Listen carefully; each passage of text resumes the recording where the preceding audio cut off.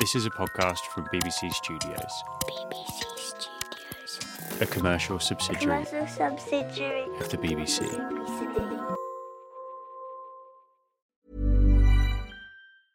Hey, I'm Ryan Reynolds. Recently, I asked Mint Mobile's legal team if big wireless companies are allowed to raise prices due to inflation. They said yes. And then when I asked if raising prices technically violates those onerous two-year contracts, they said, "What the f*** are you talking about, you insane Hollywood ass?"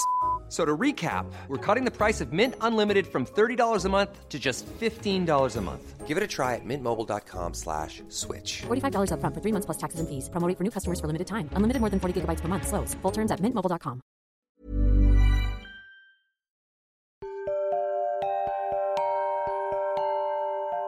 I've always been interested in space since I was very young. I remember when I was about 6, we got my dad a telescope for his birthday, and I definitely used it more than him. Whenever it was clear and we'd go outside in the garden and lie on the floor and look up at the stars, he'd show me all the constellations and things like that. Orion and Orion's belt. We did the Big Dipper, the Big Bear. That was my favourite, I think. Cassiopeia. The Big Dipper and the Little Dipper come as a pair. Betelgeuse. I just liked that. It was like a little family in the sky. Welcome to the BBC Earth podcast. I'm Emily Knight, and this is the final episode of this series, a series that's told stories about some of the amazing animals that live among us and explored the technology that helps us get close to them. We've looked down on the wonder of our planet from above and met the people who are working hard to take better care of it. And now, for our final journey, we're looking beyond Earth, out through our thinning atmosphere to the stars and the depths of space. As I got older, I started wanting to learn about what was beyond that. I knew from a young age that my grandparents' generation had put men on the moon, and my parents' generation had built the ISS. And I always wondered what it would be that I would do. Not many of us have been to space. From a planet of 7.5 billion, less than 600 of us have made it beyond the bounds of our atmosphere. Of them, around a third have been aboard the ISS, the International Space Station.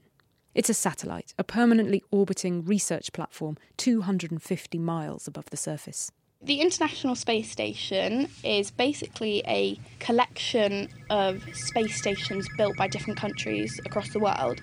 It's orbiting us right now. I think it orbits us 16 times a day, which means that the astronauts up there get 16 sunrises every day. That's Eleanor. So my name is Eleanor Griffin. I'm 17 years old and I study at King's High School in Warwick. She's not been to the International Space Station, but she did speak to them on the 19th of April, 2018. We were using radio signals from an antenna that was set up on our playground. These massive pieces of equipment and an absolutely huge antenna, and bouncing them up into space onto the ISS. She managed this with the help of an organisation called ARISS, which stands for Amateur Radio on the International Space Station. They use ham radio, frequencies of the radio spectrum that hobbyists use to talk to each other, to connect to the ISS as it screams overhead at 17,000 miles per hour. About 2 weeks before the contact, we have a list of times come through when the ISS is orbiting right above the UK. And then the day before the contact, you get, OK, it's happening tomorrow. It's going to be at 11:09. Make sure everyone's there. So, finally. We had thousands of students submitting questions and we ranked them all. We chose our top 15. And then on the day of the link-up, those 15 girls got to ask their questions. Then we will start, Eleanor will start making the call to Ricky Arnold. 2.5 minutes, Kieran. OK, so if we bring the spaceship. I made the contact, so I sent out our call sign. I said, this is KHS, listening in for the International Space Station for a scheduled contact with Ricky Arnold. Listening and standing by for a scheduled contact with the International Space Station. Over. And we just had static in the background. And I was waiting. I thought, yeah, it's fine. It'll take a while. It'll take a minute for him to pick up. But then the ARISS team prompted me to try and make the contact again. So I did. NA1SS, November Alpha 1 Sierra Sierra. This is GB4 KHS, Golf Bravo 4 Kilo Hotel Sierra. Listening and standing by for a scheduled contact with the International Space Station. Over. Just static. And I was absolutely terrified at this point. I was stood on stage in front of the whole school and it was being broadcast across the whole world. I thought, oh my gosh, it's not going to work. What am I going to do? NA1SS, November Alpha 1 Sierra Sierra. So I did it again. Schedule contact with the International Space Station. Over.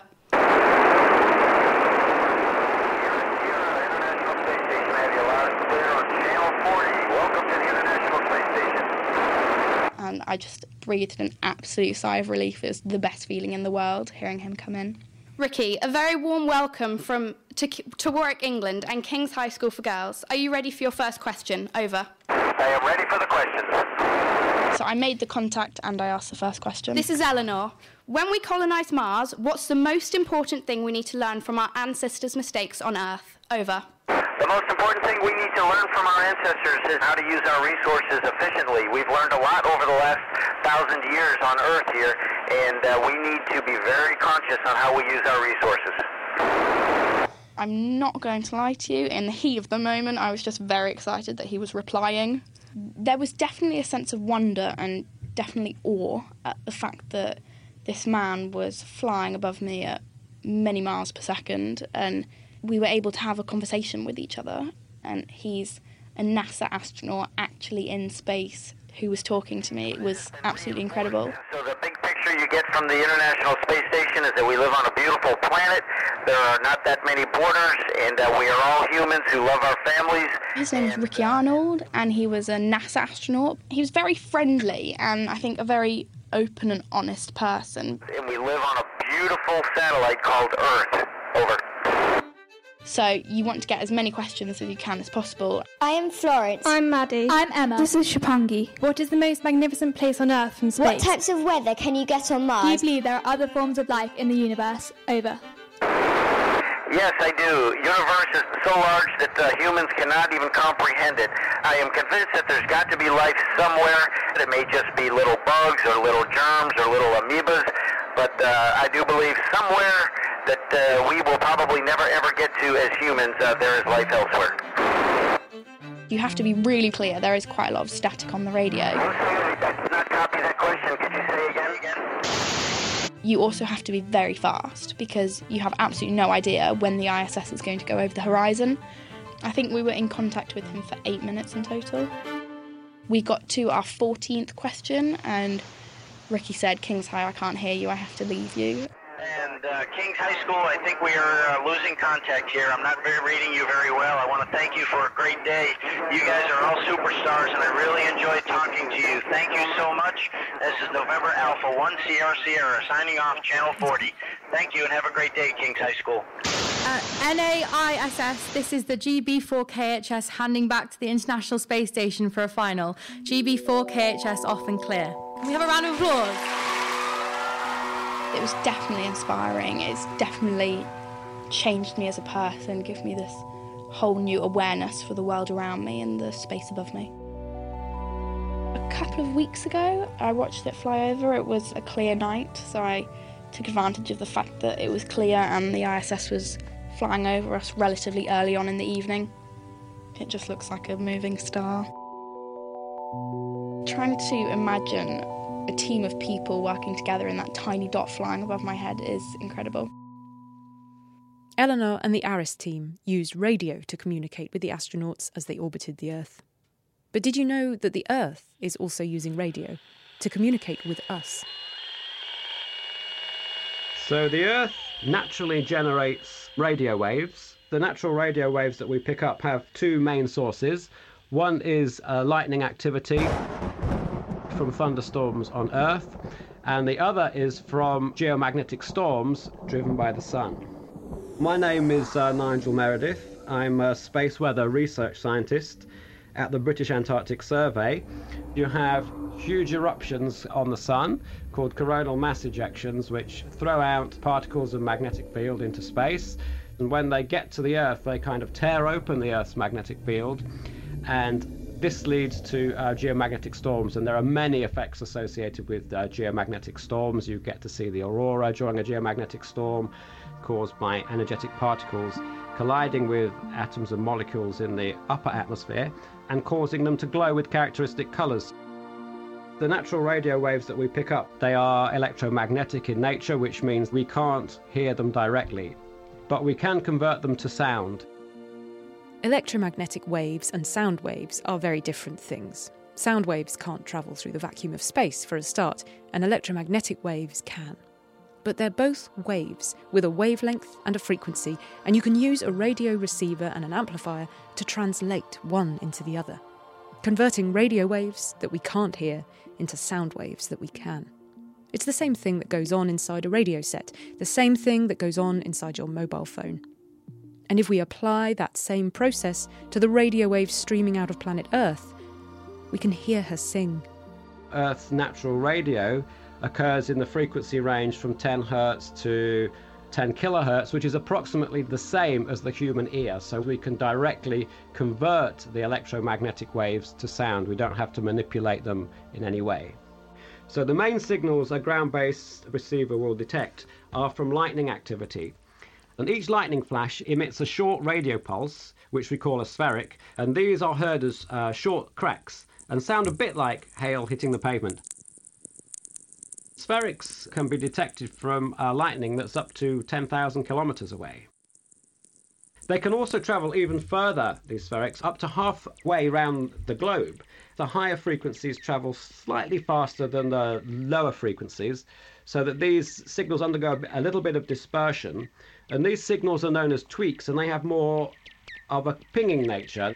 They're more like pings rather than short, sharp cracks. So some of the radio waves associated with lightning, they can leave the atmosphere and leak out into near-Earth space, where they're guided by the Earth's magnetic field, and they can be received in the opposite hemisphere. The higher frequency waves travel faster than the lower frequency waves, so what comes back is actually a characteristic descending tone, which we call a whistler.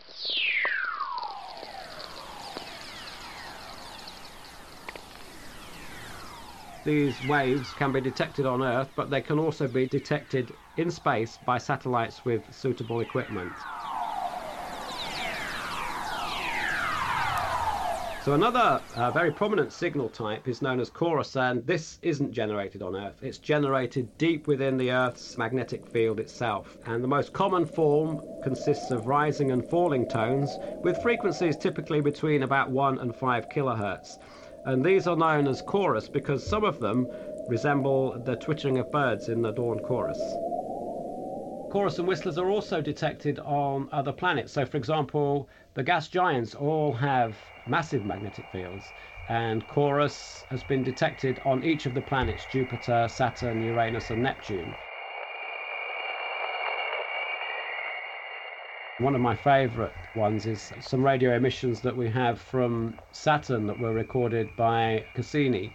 And when you listen to that, it's absolutely amazing. It just sounds like out of this world, and it's definitely my favourite one. It sounds like I'm on some really distant planet, and just amazing things just keep happening. You look one way and you see something, you look one way and you see something else. You've got no way of understanding it, but it just sounds so amazing.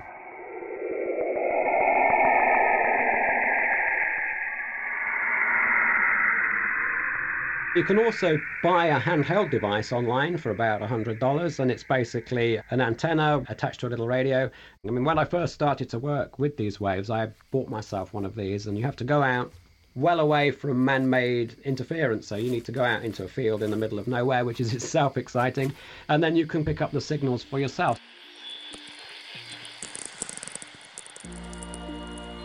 It's very difficult to actually comprehend the scale of some of these things, and that's what I find really fascinating, trying to get an understanding of the scale of what we're listening to. And it's quite challenging actually, but fascinating to listen to the sounds.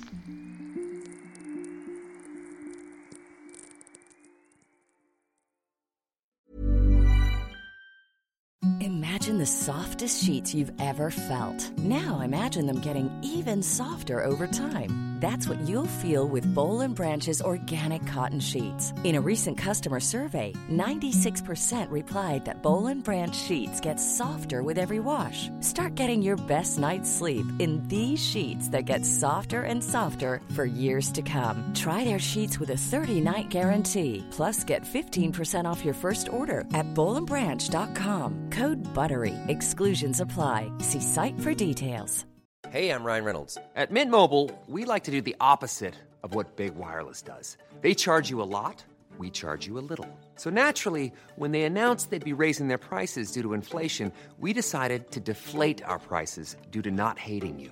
That's right. We're cutting the price of Mint Unlimited from $30 a month to just $15 a month.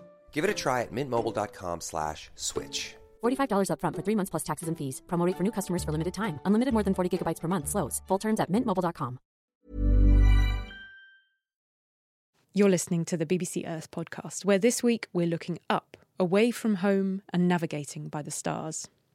If I ask you to think of the great navigators of the natural world, you might think of a wandering albatross, sleeping on the wing as she circumnavigates the globe. You might think of a wildebeest crossing savannas, or eels travelling thousands of miles to the Sargasso Sea. You probably wouldn't think of a dung beetle. But maybe you should. So hello, I am Marie Dacke, that is a professor of sensory biology at Lund University. My greatest interests are within the area of navigation and orientation. So I'm using dung beetles to understand how insects can find their way around the world using the compass they have built into their brain. Why does a dung beetle need a compass? Well, they need to make a pretty quick getaway with some very valuable stolen goods. If they stay close to the dung pile, other dung beetles might just steal their ball.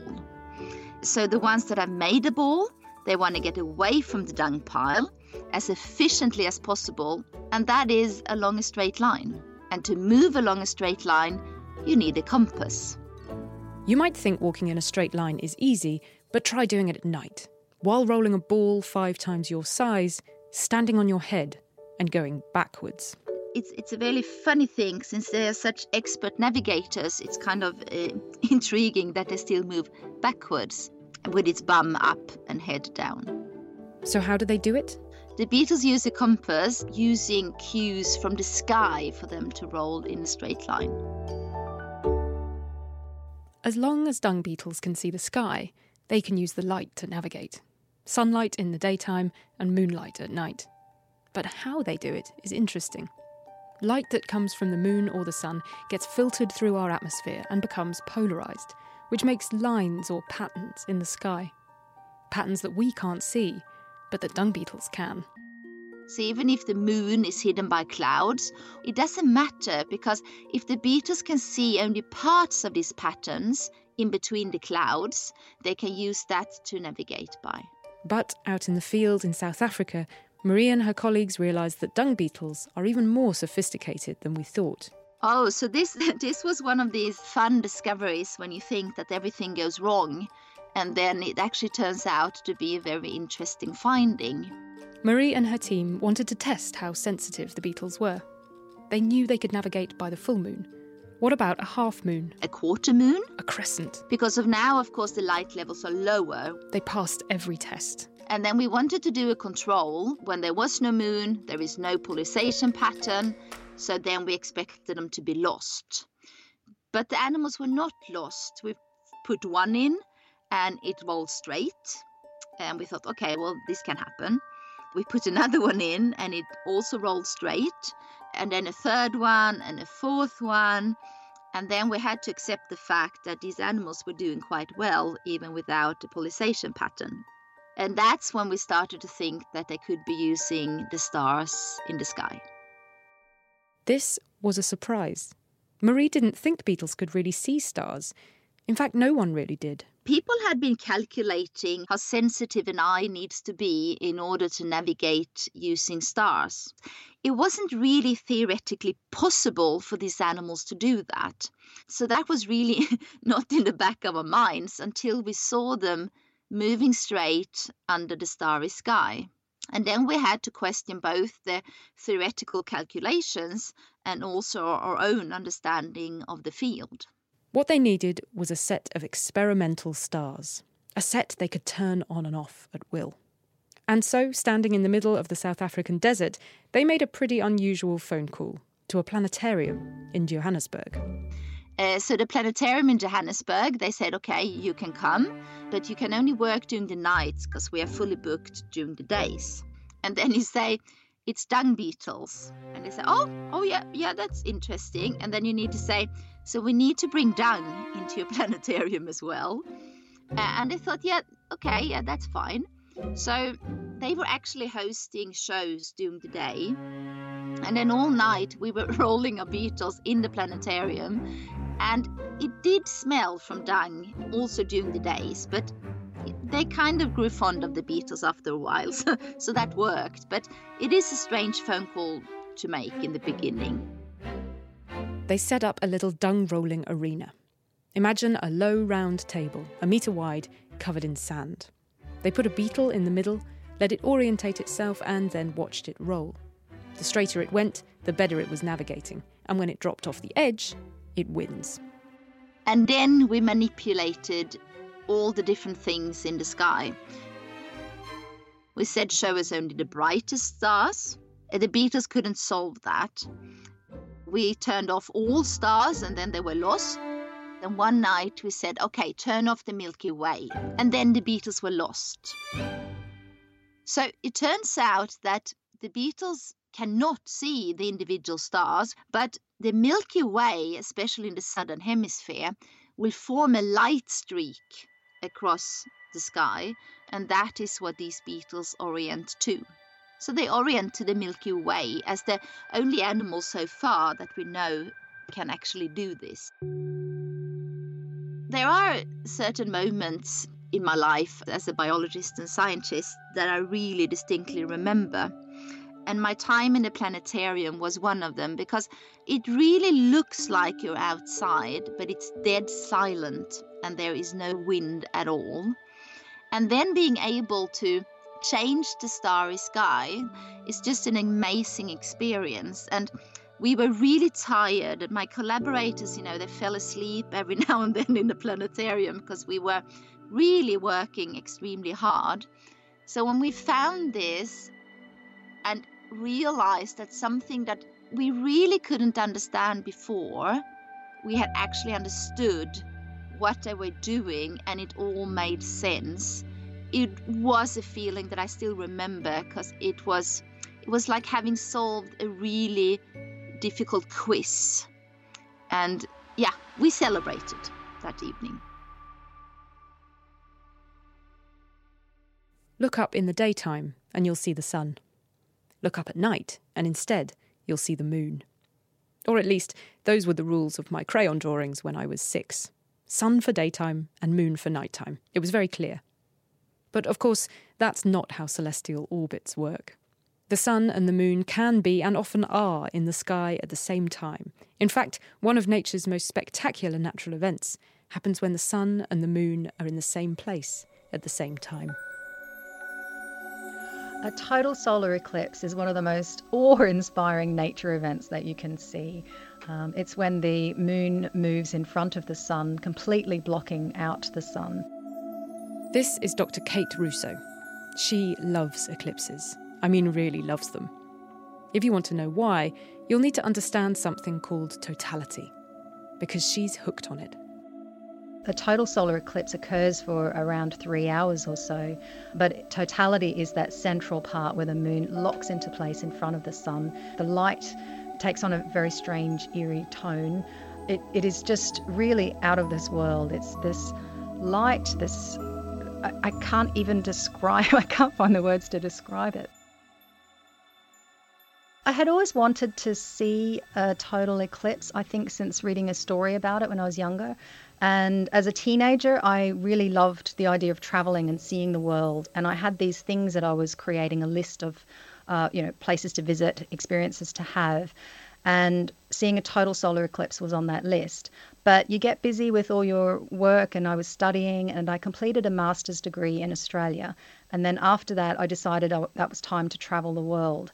And so I backpacked around for a little bit. I arrived in the UK in 1997, and I settled there for a bit. And it was only there that I started to research, like, where is it that I can see a total solar eclipse? Which is how, in 1999, Kate and her partner found themselves getting off a bus in a small French village in search of their first eclipse. We started walking through the village, bands were playing, so there was a big feeling of like a festival happening, loads of people everywhere.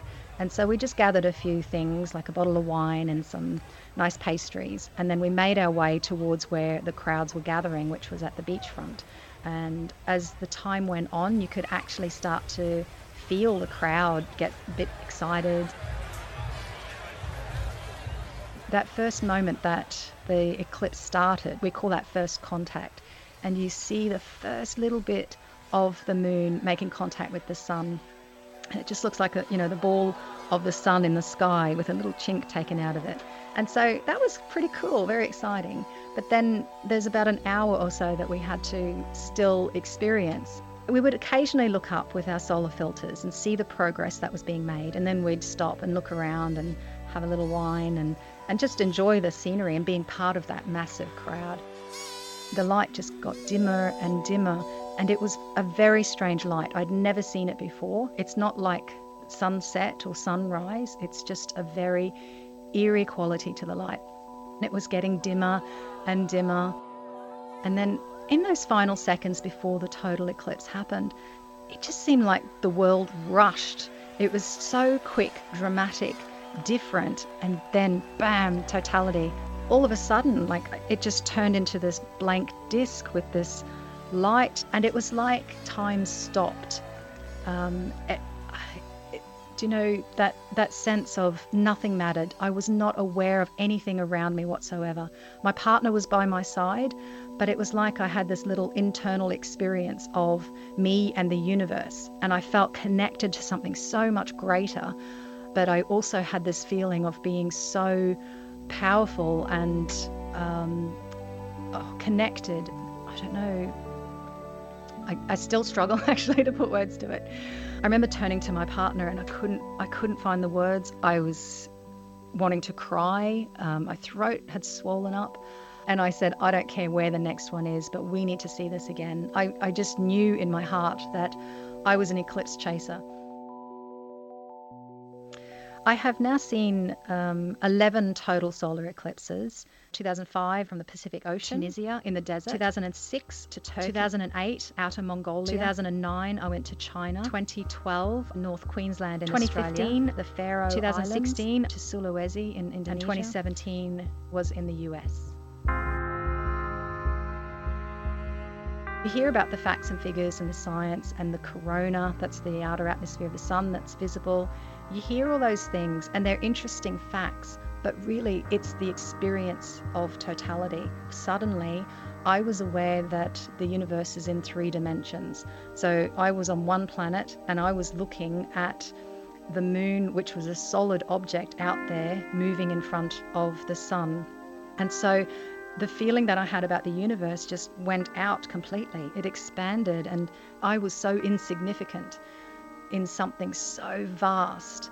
And those moments of totality, it really is that feeling that this is what life is all about. It's brief, it's beautiful, intense, and then it's over. And that's our metaphor for life. What a way to end the final BBC Earth podcast in this series. My friends, it's been brief, beautiful, intense, but now it's over. But just like the eclipse, you can rest assured that we'll be back again before you know it.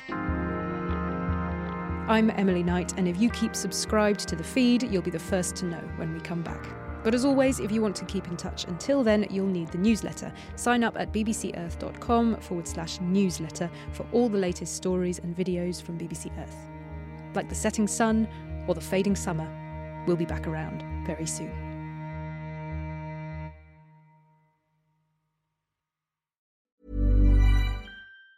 Planning for your next trip? Elevate your travel style with Quince. Quince has all the jet-setting essentials you'll want for your next getaway, like European linen, premium luggage options, buttery soft Italian leather bags, and so much more. And it's all priced at 50 to 80% less than similar brands. Plus, Quince only works with factories that use safe and ethical manufacturing practices. Pack your bags with high-quality essentials you'll be wearing for vacations to come with Quince. Go to quince.com/trip for free shipping and 365-day returns.